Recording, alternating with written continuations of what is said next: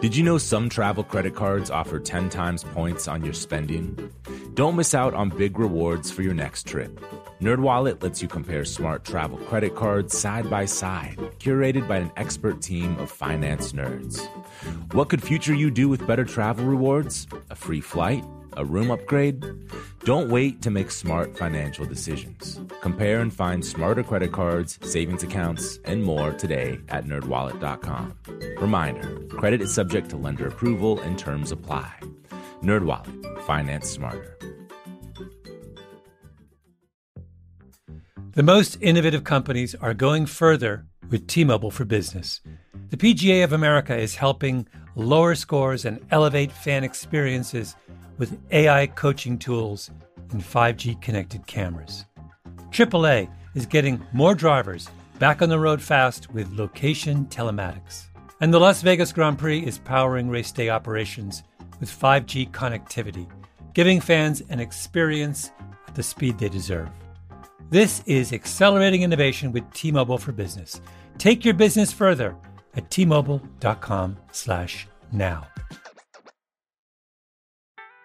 Willie Nelson, Waylon Jennings, Chris Christopherson. Before they were legends of outlaw country, they were lost souls looking for their sound. Don't miss Mandy Moore in the new scripted Audible original, The Boar's Nest, Sue Brewer and the Birth of Outlaw Country Music. Discover the true untold story of the extraordinary woman behind the outlaw country music movement and its biggest stars. Hear how one woman's vision and her tiny living room, far from Nashville's Music Row, became the epicenter of a musical movement.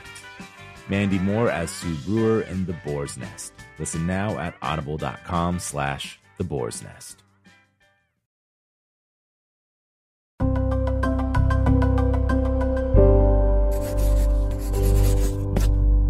Pushkin.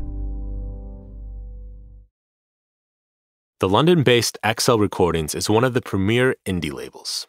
In the last few years, along with their offshoot Young Turks, they've released music by Adele, Radiohead and Thom Yorke, Kamasi Washington, Kate Renata, FKA Twigs, and this new release, Richard Russell's Everything is Recorded. Richard Russell is the head of XL, the boss man, but he loves producing tracks. He's been doing it since the 80s. But there's a period of time when he gave it up to focus on developing the label, and it was a good move. Because once XL got off the ground in '89, they quickly established themselves with big releases from The Prodigy, and later releasing some of the earliest records from the White Stripes, Vampire Weekend, and Tyler, the Creator. Richard and Rick Rubin first met 30 years ago when Richard was trying to get a distribution deal for XL in the US. A deal didn't happen, but they've remained good friends. So when Richard was in LA recently, he and Rick sat to record an episode of Broken Record. They talk about Richard's return to making music when he produced the last album by the late, great Gil Scott-Heron. Rick and Russell trace XL's evolution from its beginning as a dance label to its release in Dizzy Rascal's first album, a watershed moment in British rap, to their success with indie bands and Adele. This is Broken Record Season 3, liner notes for the digital age. I'm Justin Richmond. Here's Rick Rubin's conversation with his friend Richard Russell from Shangri-La. Well, when did we meet? Do you remember what year we met? I think I was out here meeting you in 91. Wow. And what year did you start the label? 89. Yes. So there was a record store in London called Groove Records in Soho, in Greek Street. Soho in London used to be full of record stores. That was a fantastic grassroots scene, the kind of record store scene. So there was the record stores. There was Groove Records. There was a guy called Tim Palmer. There was a producer called. There were two Tim Palmers. This is not the producer Tim Palmer. This is the record store owner Tim Palmer in London. Groove was the best shop. It was the smallest shop. It was tiny. They had all the hip hop records used to come in from New York. They used to sell them in there. Dance records from Chicago and Detroit. And it was to me that was a portal. Yes. Magic, mystical portal. How often did you go? I used to get the tube up there. I actually remember once when I was meant to be at synagogue on Yom Kippur, getting the tube up to Groove Records and feeling a fair bit of guilt. That's what I was doing, Pat. That's what I was meant to be doing. 100%. So Tim had Groove Records. He was selling huge amounts of certain imports. And he was introduced to the idea of licensing, in that if you're selling thousands of copies of one import 12-inch from New York, you could potentially do a deal whereby you have the rights to press it yourself, and that just makes more sense than importing. Of course. And there was a burgeoning kind of cottage industry for labels in the UK licensing records from independents, Yes. mostly in New York. Yes. And he was introduced by his brother to Martin Mills. And Martin had Beggar's Banquet, which was the label of Gary Newman in the UK, who I guess you would have been making records for not long after this, right? You'd have been making a Cult record. Yes. Right. That was the first album I ever produced. Ah. Was the Cult Electric for Beggar's Banquet. First non-hip-hop album. It may have been the first period. No. Because I think I'd only done singles up till then. Ah. I can't remember if the Cult's Electric or if LL Cool J's Radio came out first. I cannot remember. Mind you are not the best historian of your own history. No. I've noticed this with you. No, I don't remember much. I think it's very healthy. Yeah, well, I don't look back at all. So. No, I've noticed that. I think it's healthy. I listened. There was a very funny moment. I don't know if you noticed how funny it was when you did one of these with T-Bone Burnett, where I've not listened back, so I don't know. So you talked about the. But he was sitting right where you're sitting. Right. You talked about it was sort of, this is like a referential moment, and we're referencing back. Yes. I'm always referencing back to things. There was a moment in the show where you talked about the wonderful Robert Plant and Alison Krauss record. Yes. I love that record. Spectacular. And you said to him, have you worked on any other records where you got two unlikely people? Yes. And he said, have you ever done that? And you couldn't remember if you ever had done that. And then somewhat later in the show, he mentioned the Run DMC and Aerosmith record. Oh, yeah. And of course you had done that. Yes. And that's one of the most famous examples of that being done ever. Yeah. And you did that, but you can recall it in that minute. No, and I don't think of it in that context, but yes, it does fit. Yeah, absolutely. Yeah. That must help you, right, with what you do, to not be bogged down in what you did before. I guess. I don't know. I don't think about it at all. So it's not it doesn't come into the thinking at all. Mm. But there must be some philosophical reason for not looking back. Well, usually it just takes so long to make things. And, if I listen as a fan, I may listen to something 1,000 times, but probably not 1,001. Like there's a certain point where you've played it out and you don't listen to it again for a long time. Anything I've worked on, I've listened to it enough for my whole life before anyone else has ever heard it. And I'm good with it. And there's so much music to hear, and I love music. Why would I want to spend more time listening to things that I made when I can listen to things that other people made and maybe that I've never heard? Well, I could suggest a reason why you should do that. Tell me. Our sort of evolutionary paths as people, so much of it is about self-awareness as people, right? Yes. So any therapy we do, whatever, we're kind of exploring stuff that happened. So I wonder if there's an argument that if by examining previous work we do and seeing what we did and seeing what happened, I think it is potentially, I suppose it depends how the individual works, but I think that can be a way of learning things about ourselves now and for what we do. Like why we made the decisions we made when we made them. Yeah. I mean, I went to something called a pitch black playback, where they take an album and they blindfold you and you sit in a black room and listen to it. That sounds great. And they were doing an event for the album I'm New Here I produced by Gil Scott-Heron. Beautiful. And they invited me to go. Yes. And initially I was like, well, I'm not going to go. I'm not going to do that. And then I thought, it is 10 years ago I made that record. That was actually the first record of this era of record making for me. Yes. It's kind of, that was the start Yes. of a 10 years, what's so far been 10 years of making records in an active studio-based way. And I thought, I think I probably should do that. I mean, the record was only 29 minutes long. I thought, why not? So I went along and listened to it, and it was extremely revealing. Yes. One thing I realized is that I've learned a lot about producing records since then. And whilst that might be helping me in some ways, I also think it's causing me that there's a risk of losing some of the spontaneity that was occurring then. And partly because I just didn't know what I was doing. Yes. I think it was helping me. Oh, for sure.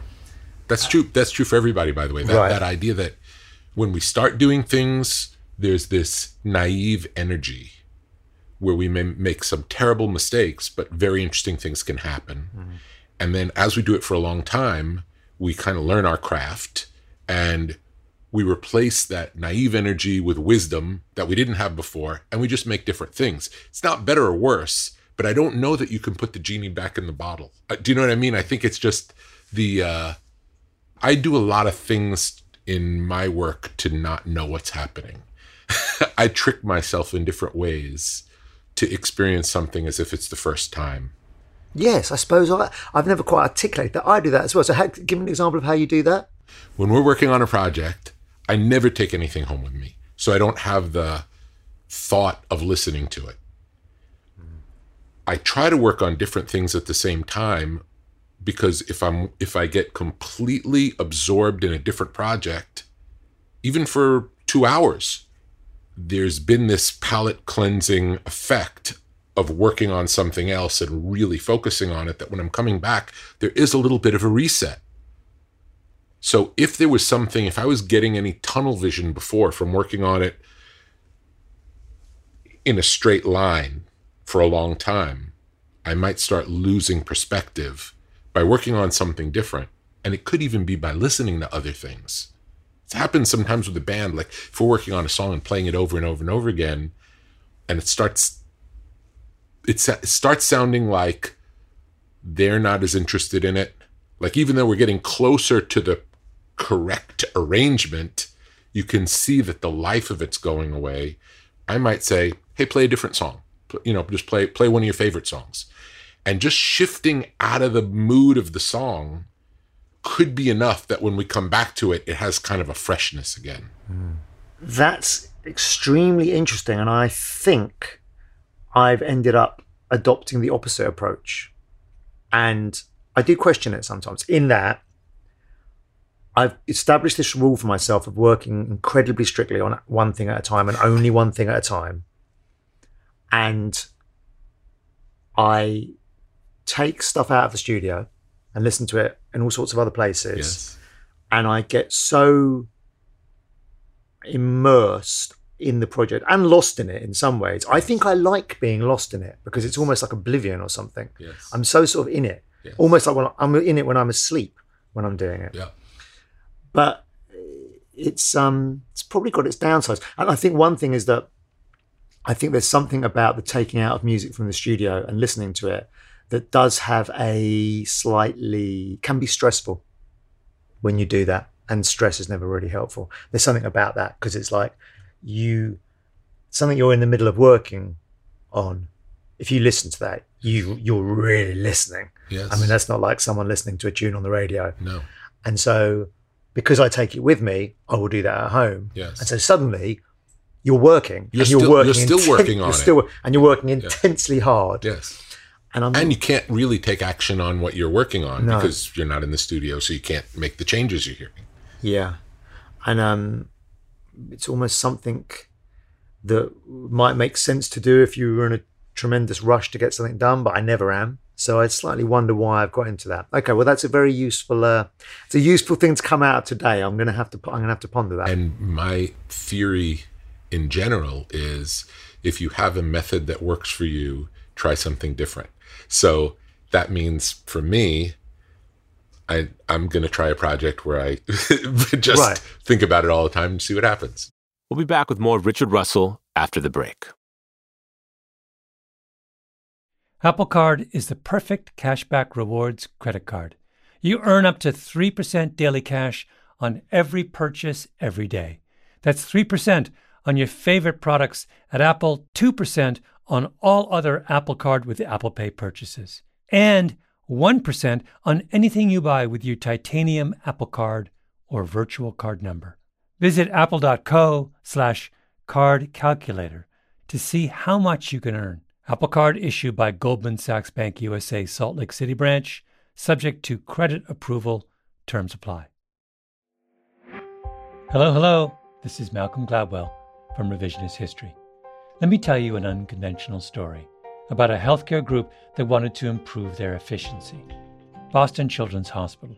They were already a leading pediatric facility. Their patient outcomes, workflows, and delivery of care were already great. But they wondered, how can we make it better? So the hospital got to work. Their idea was to build what they called clinical mobility, meaning a system which would allow their staff to access information and interact with patients on mobile devices, anywhere in the hospital. And what made that possible? 5G. The hospital rebuilt their entire system with 5G technology at its core.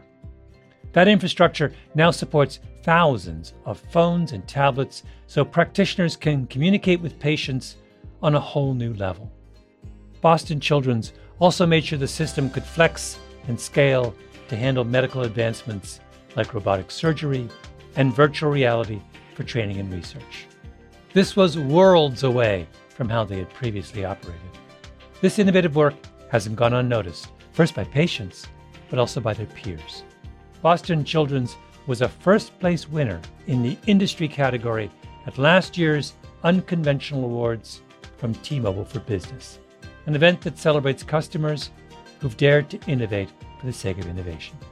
If the Boston Children's story rings a bell with you, if your team has asked the same questions about building a better business solution, I encourage you to enter this year's awards.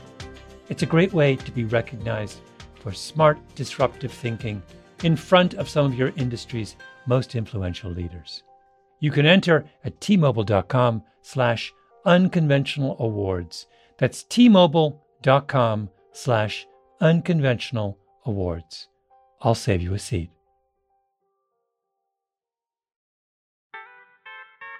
Willie Nelson, Waylon Jennings, Chris Christopherson. How did the biggest names in outlaw country start a musical revolution? Through one woman's vision from one tiny living room. Don't miss Mandy Moore as Sue Brewer in the new scripted Audible original, The Boar's Nest, Sue Brewer and the Birth of Outlaw Country Music. Discover the true, untold story of the extraordinary woman behind the outlaw country music movement and its biggest stars. Brewer helped shape the sound and soul of country music as we know it today, despite never picking up an instrument herself. Lovingly dubbed The Boar's Nest, Sue's Place was an intimate staging ground where a new breed of singer-songwriters, wounded souls, wayward upstarts, would spur each other on to tap into something bigger, realer.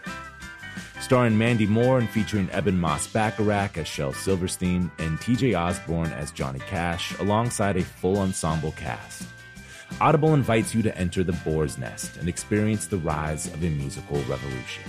One woman, one time, one place. The Boar's Nest, Sue Brewer and the Birth of Outlaw Country Music. Listen now at audible.com/The Boar's Nest. We're back with more from Richard Russell. So yeah, when I met you, I think it was shortly after we'd licensed Prodigy to Elektra. And it actually might have been the other way around because was it? Yeah, because I didn't know if Prodigy was right for us.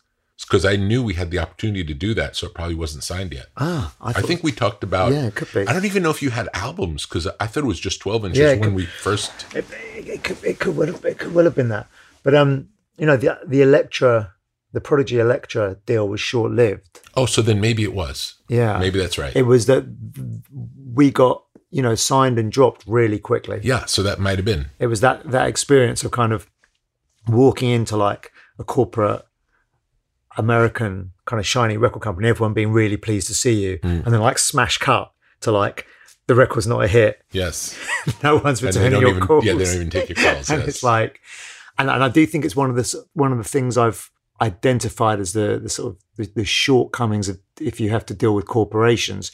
Is like there's these modes of dealing with you whereby if you're like the object of desire, or you're someone who's generating money for them, like they'll kind of treat you a bit like a god. But if you're like not of interest, they'll sort of treat you like nothing. Yes. And really, the correct way of dealing with someone is neither of those things. Yes. It's just to deal with a person as a person. Both are unhealthy, and neither of them support the best artistic work.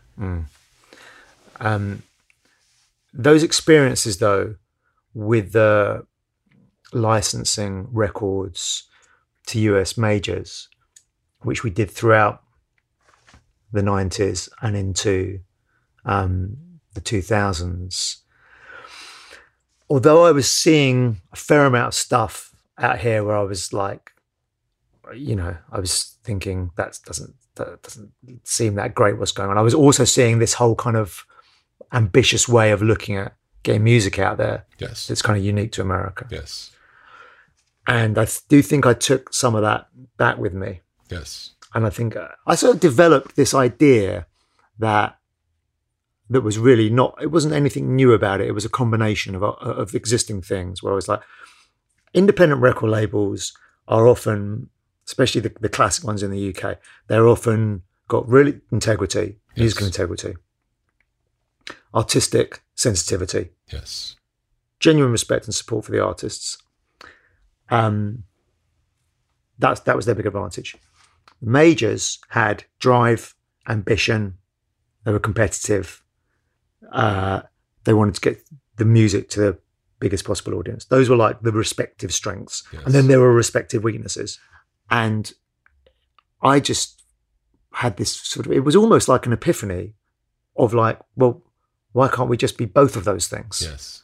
The sensitivity of an independent and the integrity of it, and the drive of a major. And the next thing I thought was, there must be a reason people don't do that, and there must be some part of the formula. There must be. And the thing that struck me was, hardly put any records out, because otherwise it's not going to be possible.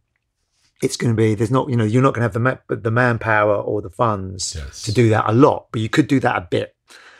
And so then it was like, okay, but then there needs to be real heart and soul in what these things are. Absolutely. And what we do. And even in the most sort of overtly mainstream thing we've ever done, which is Adele, yes, I think she's got that. Yes. Because it's in her. She's not. Yes, if you've met her, she's got it. She's not sweetness and light. No.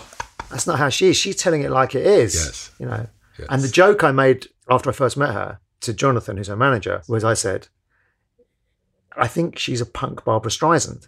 She is. And she is. And it's like, I don't think anyone else has ever combined punk and Barbra Streisand. No. So again, it's like a mixture. That's what's fascinating about it. Now, I don't know what her take is. I'll ask her. I don't know what her take is on that that idea that's what she. I don't know how she feels about punk music, but unquestionably, she's got that ability to say, "Fuck that, we're moving on." And it's such a big part of her building what she's built. So I think that kind of character, I'm very drawn to that kind of character. The sort of, it's characters who are often seen by people as difficult, but they're not really difficult. They're only difficult if you're sort of trying to like mess with them and stop them doing what they know they should be doing. Yes. But actually, working with that type of character, it's really the easiest thing, isn't it? If you're a believer. Yeah, because they know what they're doing, and you support what they do. You're not. They're only difficult because people are trying to get them to do something that they know is not right for them to do. Yeah, and then it's God help you. Exactly. God help that trying to do that. Yeah. So I think those those type of characters I always get a sort of Jack White is that type of character. Yes. Damon Albarn is that type of character. Who was the first artist? So it started as a dance label. Mm-hmm. Would you call it a dance label? What would you describe the early XL? A rave label. Rave label. A rave label, yeah. Okay. So was it all programmed? Yeah. Oh yeah. So I don't think there was a live instrument on one of our records. So program-based electronic music. It would be the precursors of EDM. Could we say that? Well, what is it the precursor of, or is it? I mean, EDM to me was a bit like if you had hippie parents and they had a child who became an investment banker, and they were sort of looking on aghast. That's how I felt about EDM. Okay, but so then it is. Then it is what that is what I mean. So it was that's how the blues guys probably felt hearing Led Zeppelin. Do you know what I'm saying? Possibly. I think there was a materialism. It was the sort of Las Vegas materialistic aspect of it that felt to me direct. But I don't think that's about the culture of it. But the music, I don't think the music was made with Las Vegas in mind. Oh no, that's probably true. Yeah, that's probably fair. I mean, that the rave scene in the UK was, you know, I've been traveling back a little bit recently because Keith Flint passed away from Prodigy very recently. Yes. And so that's led to us just talking about that period, which we haven't really talked about a lot. I mean, you know, it was an amazing, amazing time. And I think when you're in it, you're just in it, aren't you? You're just doing it. I had the same experience here going to raves that I had going to the early hip hop clubs. It was the same feeling. It was the same energy and excitement. Yeah. So the early parties at home where there was a combination. I mean, it was one thing that was interesting was it got the outdoor events, the unlicensed outdoor events. They were really big. There were thousands of people, but it was something that had just started existing. So very quickly, it was just this sort of, I suppose, you know, now you talk about something going viral. That was the viral, pre-viral. Yeah, and it's obviously always been possible for things to go viral. I suppose the internet is just a means of that occurring. Amplifier. Maybe, amplifier. So, you know, we'd be at those events, and they were quite a spectacle, those events, because there were thousands of people. Yeah. And, you know, dancing to music that was mostly from Chicago and Detroit. And then, you know, we started making these records where we were kind of taking that sound. And of course, a lot of that sound was like a European synthesizer influenced sound. So there'd already been such a great dialogue. It's beautiful, isn't it? So there's, you know, they're being influenced by like European dance records. They're making these more soulful techno records. Mm-hmm.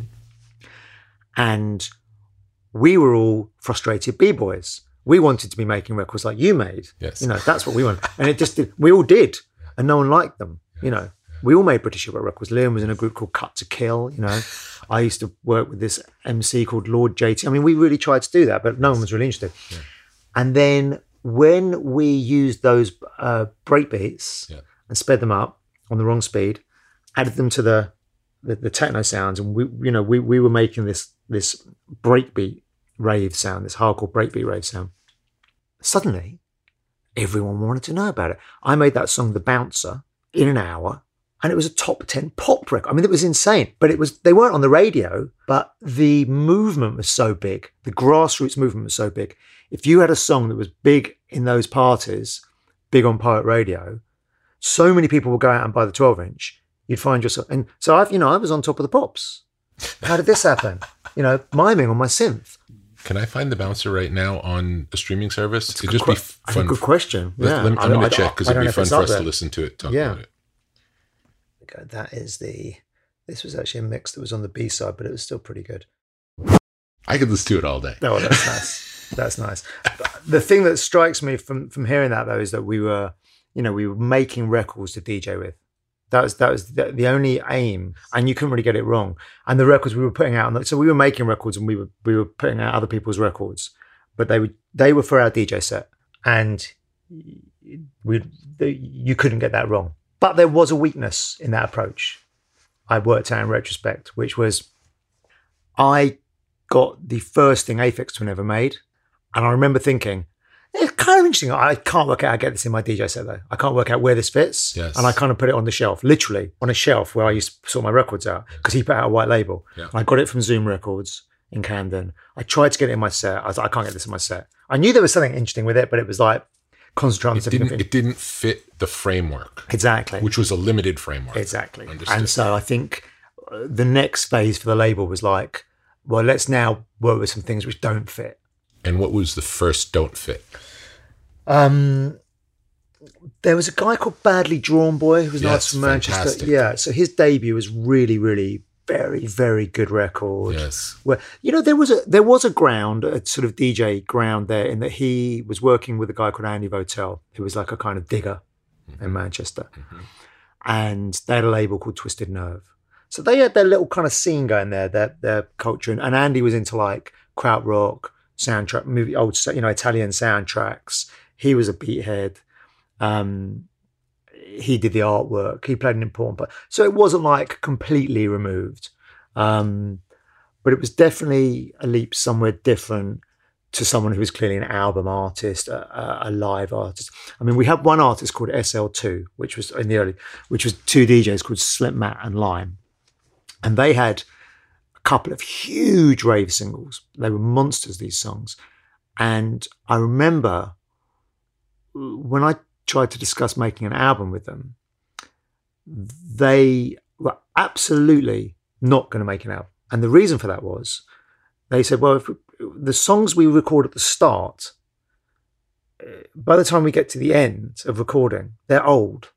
And this is DJ music. I'm like, I'm making this and it goes out now. It's just current. Absolutely. Yes. So they were kind of not making an album as an ultimate statement of sort of DJ solidarity or something. Yes. It's amazing. So there's no SL2 album.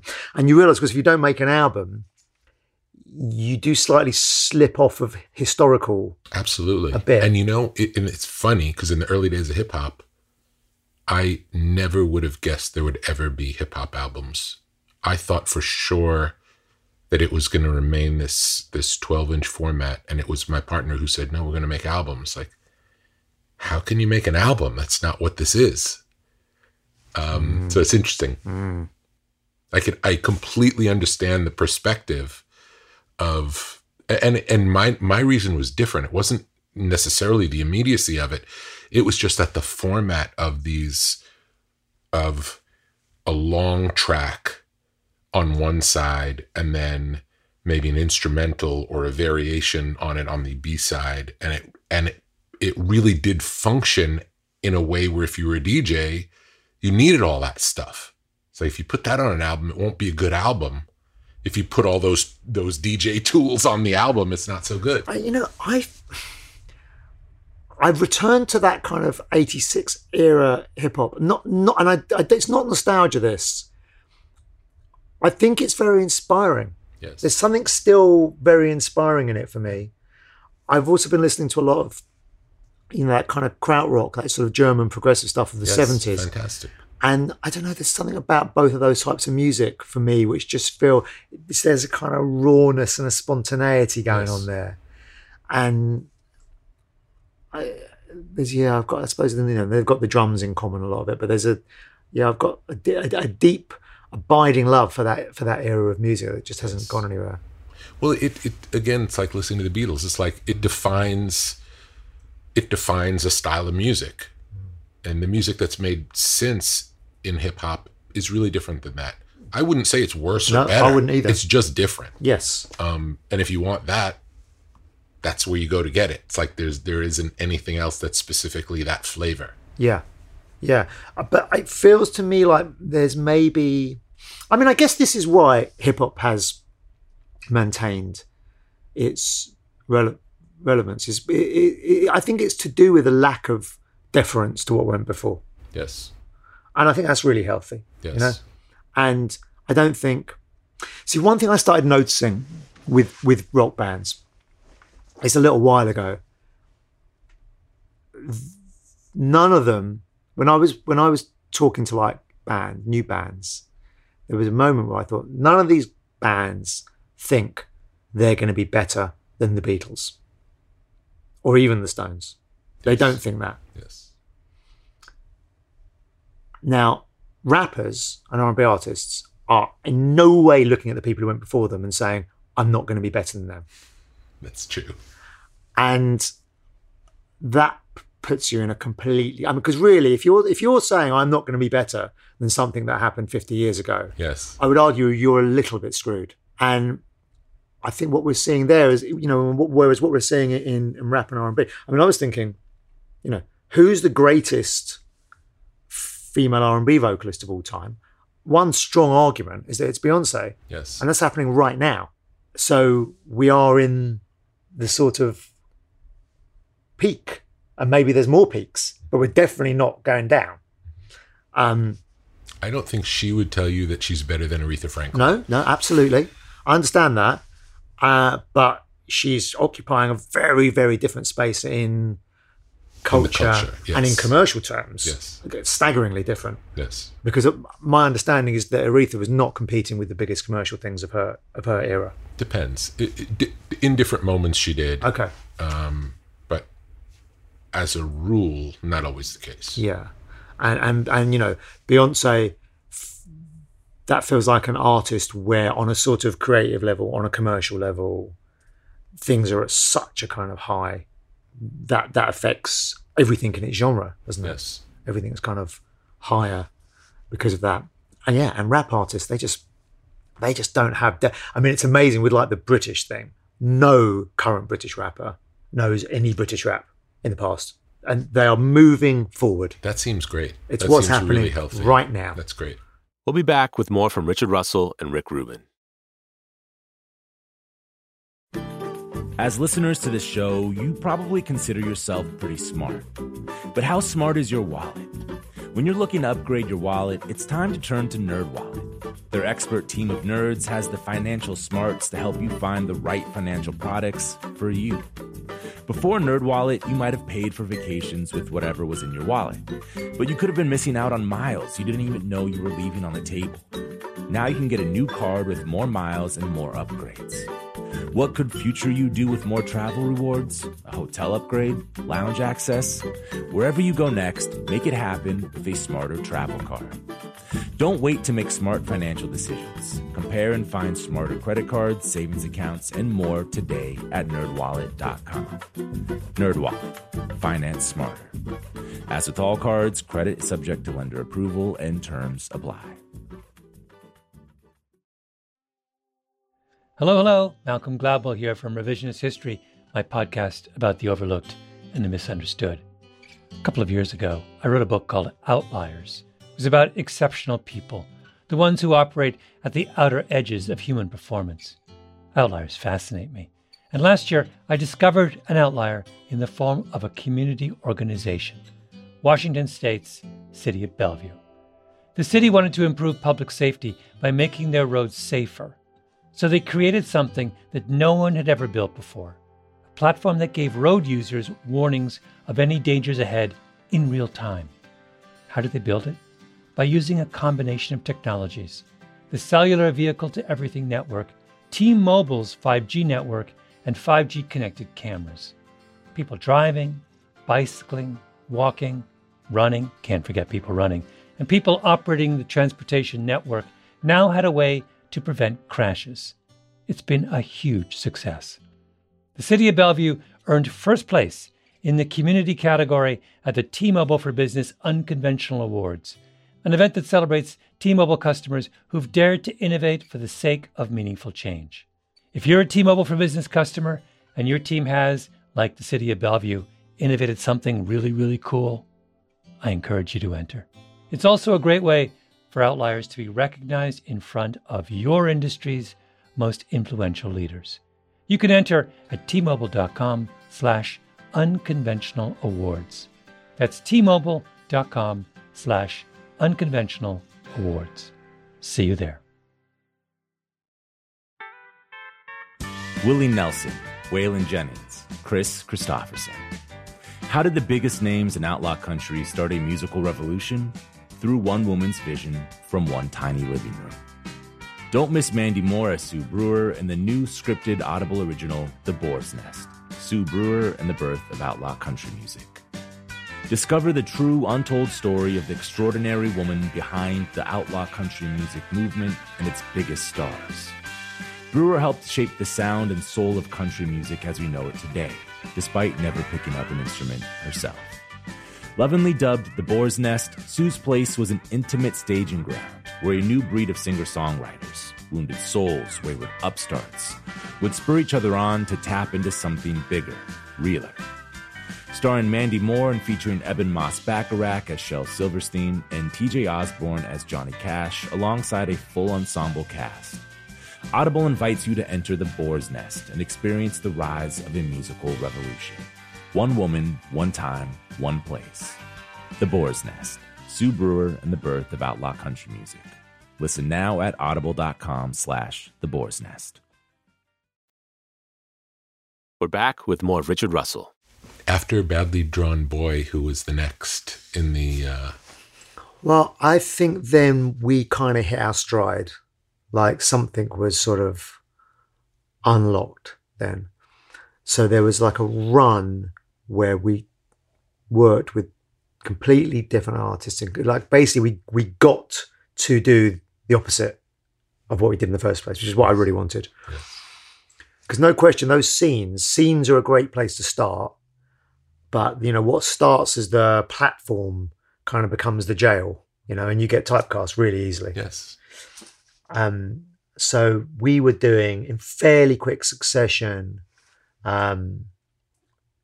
Dizzy Rascal, who was a very, very significant game-changing artist in the UK. Absolutely. In terms of, he was the star. Yes. He made the defining masterpiece of grime. Yes. The Boy in the Corner album, astonishing album.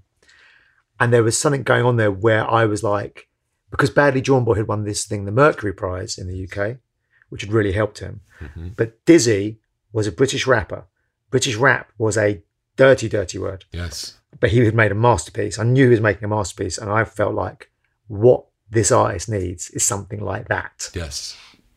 And I remember actually putting them under time pressure and saying, this should be submitted. I mean, yeah, they might totally ignore it, but this needs to be submitted to that thing.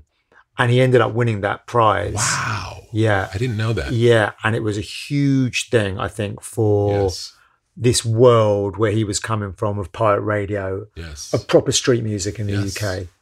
And he was tell people about the Mercury Prize, because many people in America don't know about that. Well, it's a very healthy thing. I mean, obviously, we all have to be a bit circumspect about awards. Yes. Because it's not a reason to be doing things. But the Mercury Prize, they basically say, every year they say these are the 10 best British albums this year. They name the 10 records. Yes. All of the records kind of win. Yes. And it's always by a first album artist? No, it's or not debuts. It's not debuts.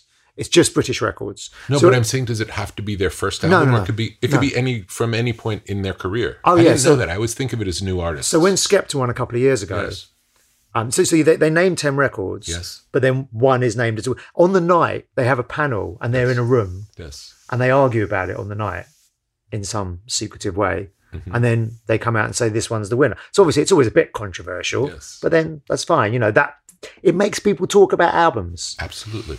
So the year that Skepta won, the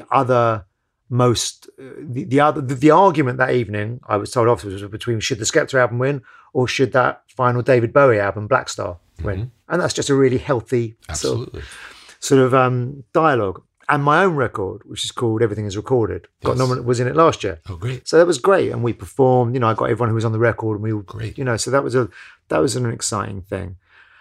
But I think it was seismic for Dizzy and for grime. Yes, because it was shedding a light on something that people were brushing under the rug. Absolutely, and it was in the raves and in the it was bubbling. There was stuff going on. Yes, but it needed something like that. Yes. So yeah, that was kind of seismic. So there was Dizzy. There was the White Stripes. You know, I still work with Jack White, and so that was a very, very interesting thing. Of like, they were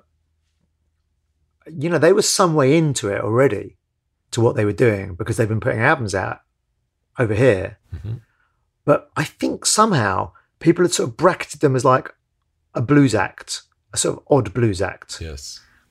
And kind of like initially there was a feeling about the White Stripes, because they had 2 albums out, of like, we just don't need to bother with this for some reason. Mm-hmm. And then there was just that moment where things seemed to kind of click. Yes. And suddenly people were seeing how exciting this and unique this potentially was. Mm-hmm. And, you know, Jack's one of these polymath figures. It's very unusual, you know, to have all these abilities of virtuoso guitarist, vocalist, writer, producer, does the artwork, you know, was a furniture maker. Yes. You know, like almost like a Prince-like spread. So yeah, White Stripes was like, they were very, very successful in the UK. We didn't put their records out in America, but they were really like a sort of, they just caught on in a huge way, doing something really original. And outside of the mainstream that became the mainstream. Yes. And then there's this amazing sort of Seven Nation Army thing, where this has become like, I actually wonder if that is now the biggest guitar riff of all time. I know that's a big claim, but it's up there. It's up there, right? You hear it everywhere. You hear. I don't even mean the song. I mean you people sing the guitar riff everywhere. Yeah, I mean, because it became this huge sports thing all around the world. Yes. Where soccer fans sing that riff. Yes. I'd say it was definitely the last great guitar riff. Probably so. Not to say there'll never be another one. No. But since. Yeah. So, and then MIA, where, Maya was an artist who people really could not get their head around in the UK. But we always kind of had a feeling that here, somehow, and there was I'd had these experiences of coming out here and licensing records to people, and we did her record with Interscope out here, and that it was pretty helpful. Yeah. To sort of help really show people it. And we're working with Diplo. This was the first thing Diplo did. So actually, I think Diplo and Maya was a bit of a two alphas combination. Like, that wasn't going to last forever, but it was fireworks. Yes. While it did, it was really great. Yes. And they both had a sort of similar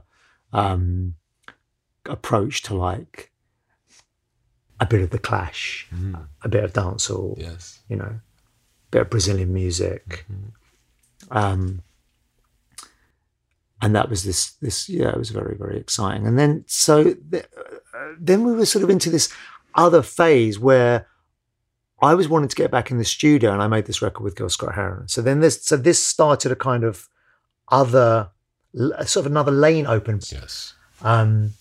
And I'm back in the studio, and I'm making a record with Gil, and this leads to making a record with Bobby Womack, and then a Damon Albarn solo record. And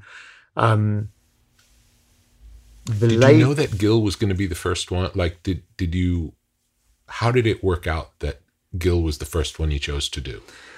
So I was, Liam from Prodigy. He was always very good at saying to me, "Are you making beats? Are you making records?" And you used to say that to me as well. Yeah. And I really, because I know you really like it. Yeah, because I love it. I love doing that.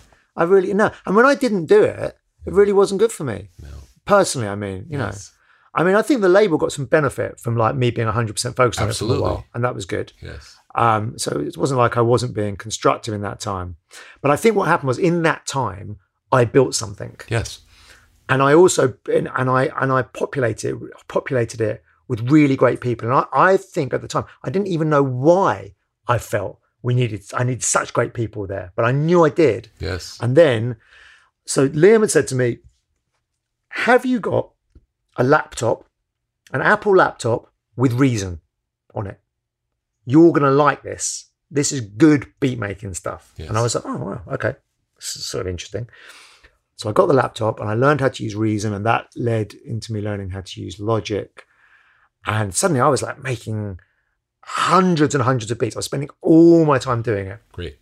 Really loving it. These like very sort of clunky sample based things, because I was listening to a lot of grime and making all these like fun little things in headphones, all like obsessed like a teenager with it. And then Kanye had a song on his second album called My Way Home, which was sampling Gil's Home Is Where the Hatred Is, with Common rapping over it. And I remember hearing it and thinking, I want to hear a new Gil Scott-Heron record. I'm going to make a new Gil Scott-Heron record. Incredible. That's how it's got to work. So, and almost straight away, I started putting songs together, because I thought, well, he's probably not been writing. Before you even reached out to him? Before anything. Amazing. I thought, I'll start putting the songs together. Yes. Why not? Arm myself with that. Yes. And then when I was listening for songs for him, I was so alive to the music. I was hearing it. It was like hearing music for the first time. Yes. And then I managed to get in touch with him. That's a really interesting point, is that when you're listening to music for a particular project, you listen to it beyond the excitement of it. you listen in a different way. Like Absolutely. the parameters are different. Yes. Fascinating. And this is why I think a lot of times people lose their excitement and connection to music, is because they're not listening to it like they were when they were a teenager. Yes. They haven't got the newness Yes. and the excitement. Yes. I think if you've got a reason, now I think if that reason is you're trying to have hits and make a buck, that won't work. I agree. That doesn't have, but if you've got whatever the reason is, you're trying to find a cover for someone, Yes. or you've got a theme in mind to explore and you want to play someone some references. Wow, you're so open.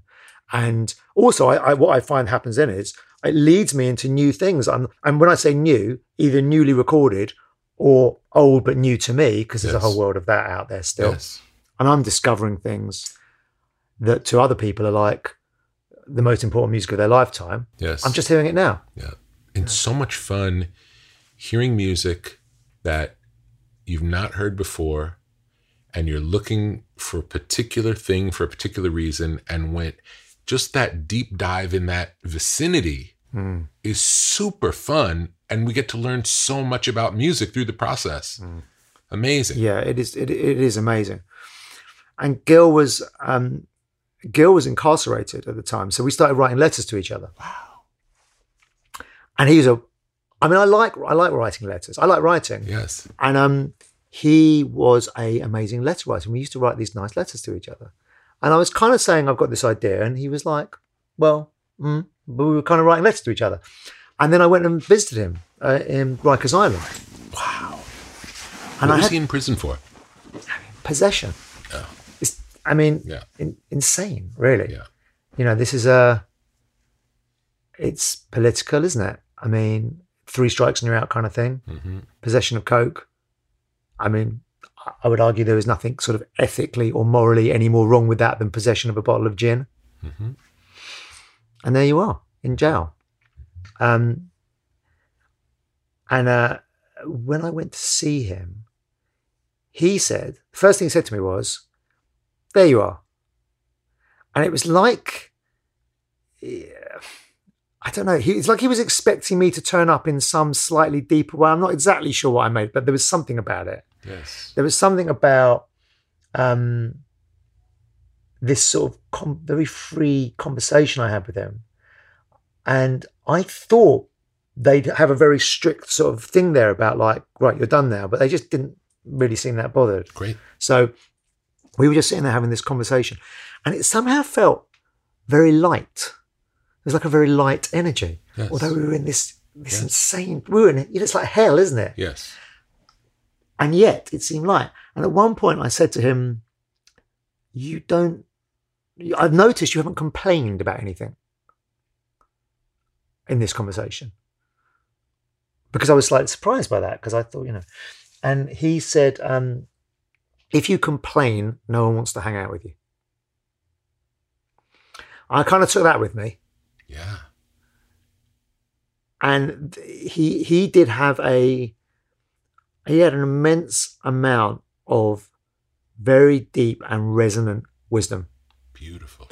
And that he was happy to share. And in terms of making a record, he was pretty nonchalant about it. He'd had one of those runs of records like the Beatles or Bowie, Beatles in the 60s or Bowie in the 70s. He had that in the 70s, he made 13 records in it was 10 years. He was never a huge commercial artist. It had a massive amount of impact, lasting impact.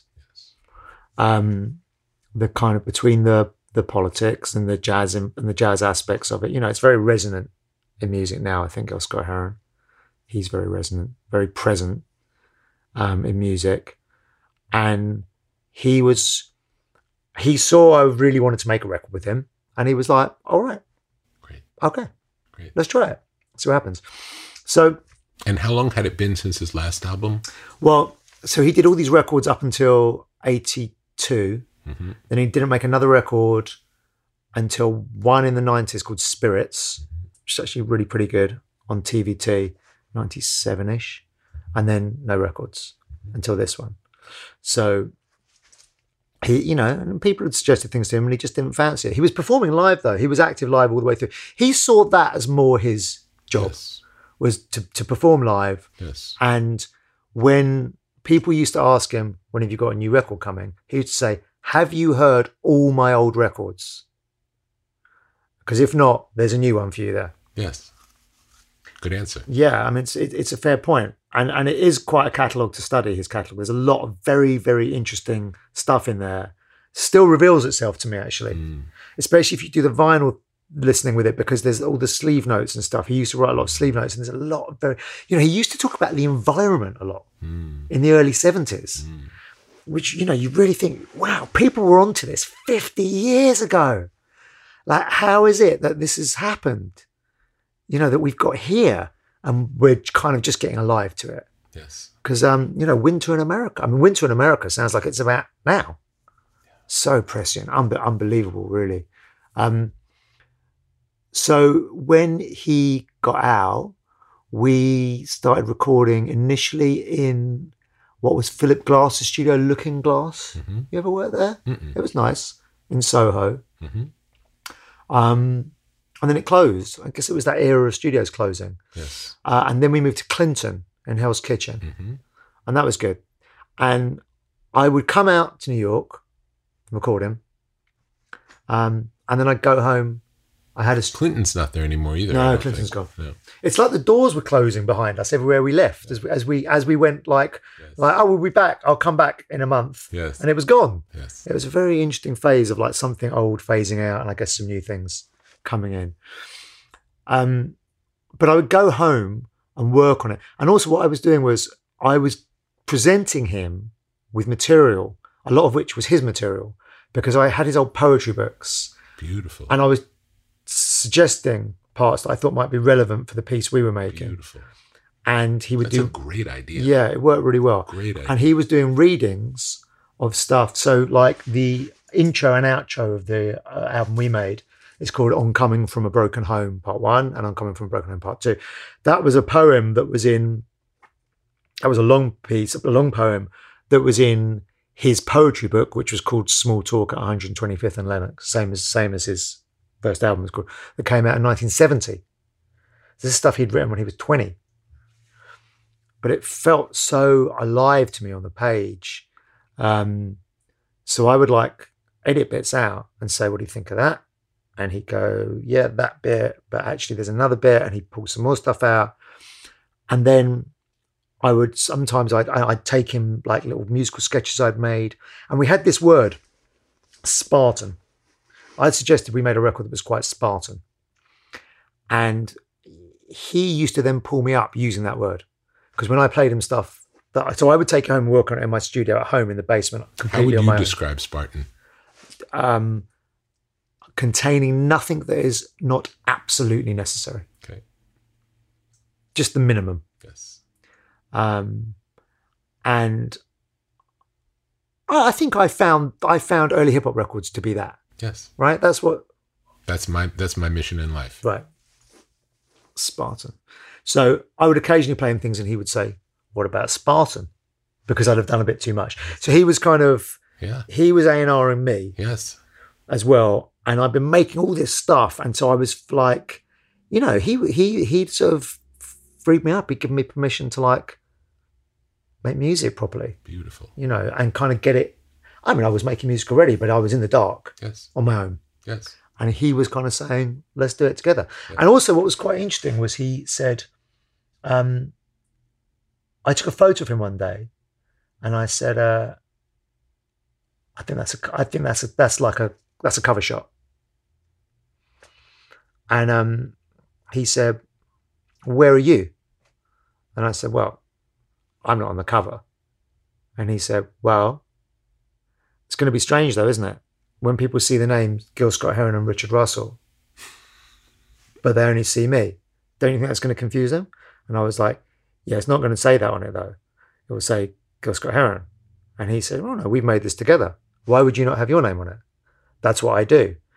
And he referred me back to his albums he used to make with Brian Jackson. Yes. They are all billed to Gil Scott-Heron and Brian Jackson. Wow.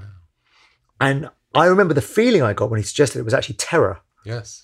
I'm not doing that. Yeah. You'll kill Scott Aaron. Yes. I'm not putting my name. But of course, actually, what he was suggesting was it was very generous, but it was also entirely logical and reasonable. Mm-hmm. The other thing was that he really wanted there to be photos of everyone who was involved in the record, in the artwork, which we ended up not doing. I don't really believe in regret, but that that should have happened because he did suggest it, and for some reason it didn't happen. But he was like the engineer, the guy who played guitar on the song "I'm New Here." All these people should be pictured, and that is a lovely, way of looking at it. I can remember we were recording one of the later Johnny Cash albums, and we were doing a song that he suggested called "We'll Meet Again," and he insisted that everyone who worked on the project sing on the choruses "We'll Meet Again," and he wanted everybody's voice to be with his, and I think he was thinking it was his last album, right? So I guess that's similar. And was it his last album? I don't know if it was his last album, but it was near the end. I mean, I did start to wonder if there was something, because I've ended up making 2 records for people where it was their last records. Yes. And I did start to wonder if so if you look at an artist making their debut, there's an urgency there. Yes. I wondered if that might apply if you're making your last record. It may. And I'm sure some part of you would know, right? I'm sure. Some part of you would know it was your last record. I'm sure. And that Bowie Black Star record, I suppose that's the most overt one where it seems like he very specifically knew. Yes, the last Leonard Cohen album as well. Right. And I think that's very valuable. I mean, there's obviously a lot of taboo around death, in the West, and it's very counterproductive, that. But I think, maybe you ushered in an era where, it's like the late career masterpiece, and it's a great thing. Yes. Because, the sort of old-fashioned music business idea of like, you're washed up. Yes. It's terrible. Yes. To the idea that people are like, when they're past their commercial peak, yes, we haven't got anything to hear from them. It's ridiculous. And I think it's always applied worse in music than in other fields. You don't want the movie director to be in his 20s. I mean, it might be right, might be great, but you definitely you're not going to rule them out because they're in their 50s, 60s, 70s, or painters or writers. So I feel like that's a kind of area now where, like you say, no 2 20-year-olds are the same. Yeah. No 2 70-year-olds are the same. It's true. And so, we can hear a great record from someone of any age. Right? Absolutely. Absolutely. That was one of the best things about the success of the Johnny Cash records we did, where I had other, I'll call them grown-up artists, coming to me saying, I feel like I have permission to make something good now. Before, I wouldn't have even tried. It's a great thing. And I think that in hip-hop, I would imagine that last Jay-Z record is going to give people a bit of permission to think, oh, I can grow older in rap. Yes. Because I think that's a fantastic record, that 444. It's brilliant. Mm-hmm. And of course, he wasn't even 50 when he made it. So of course, why shouldn't you make a great record? But I would imagine that's the first time that's happened. For sure. Right. But not the last. Richard Russell's book, Liberation Through Hearing, is out now. You should also check out his album, Friday Forever, under the moniker Everything Is Recorded. You can check out a playlist of some of our favorite songs on XL on our website, brokenrecordpodcast.com. And while you're there, sign up for a behind-the-scenes newsletter. Broken Records produced with help from Jason Gambrell, Mia Lobel, and Leah Rose. Our theme music is by Kenny Beats. I'm Justin Richmond. Thanks for listening.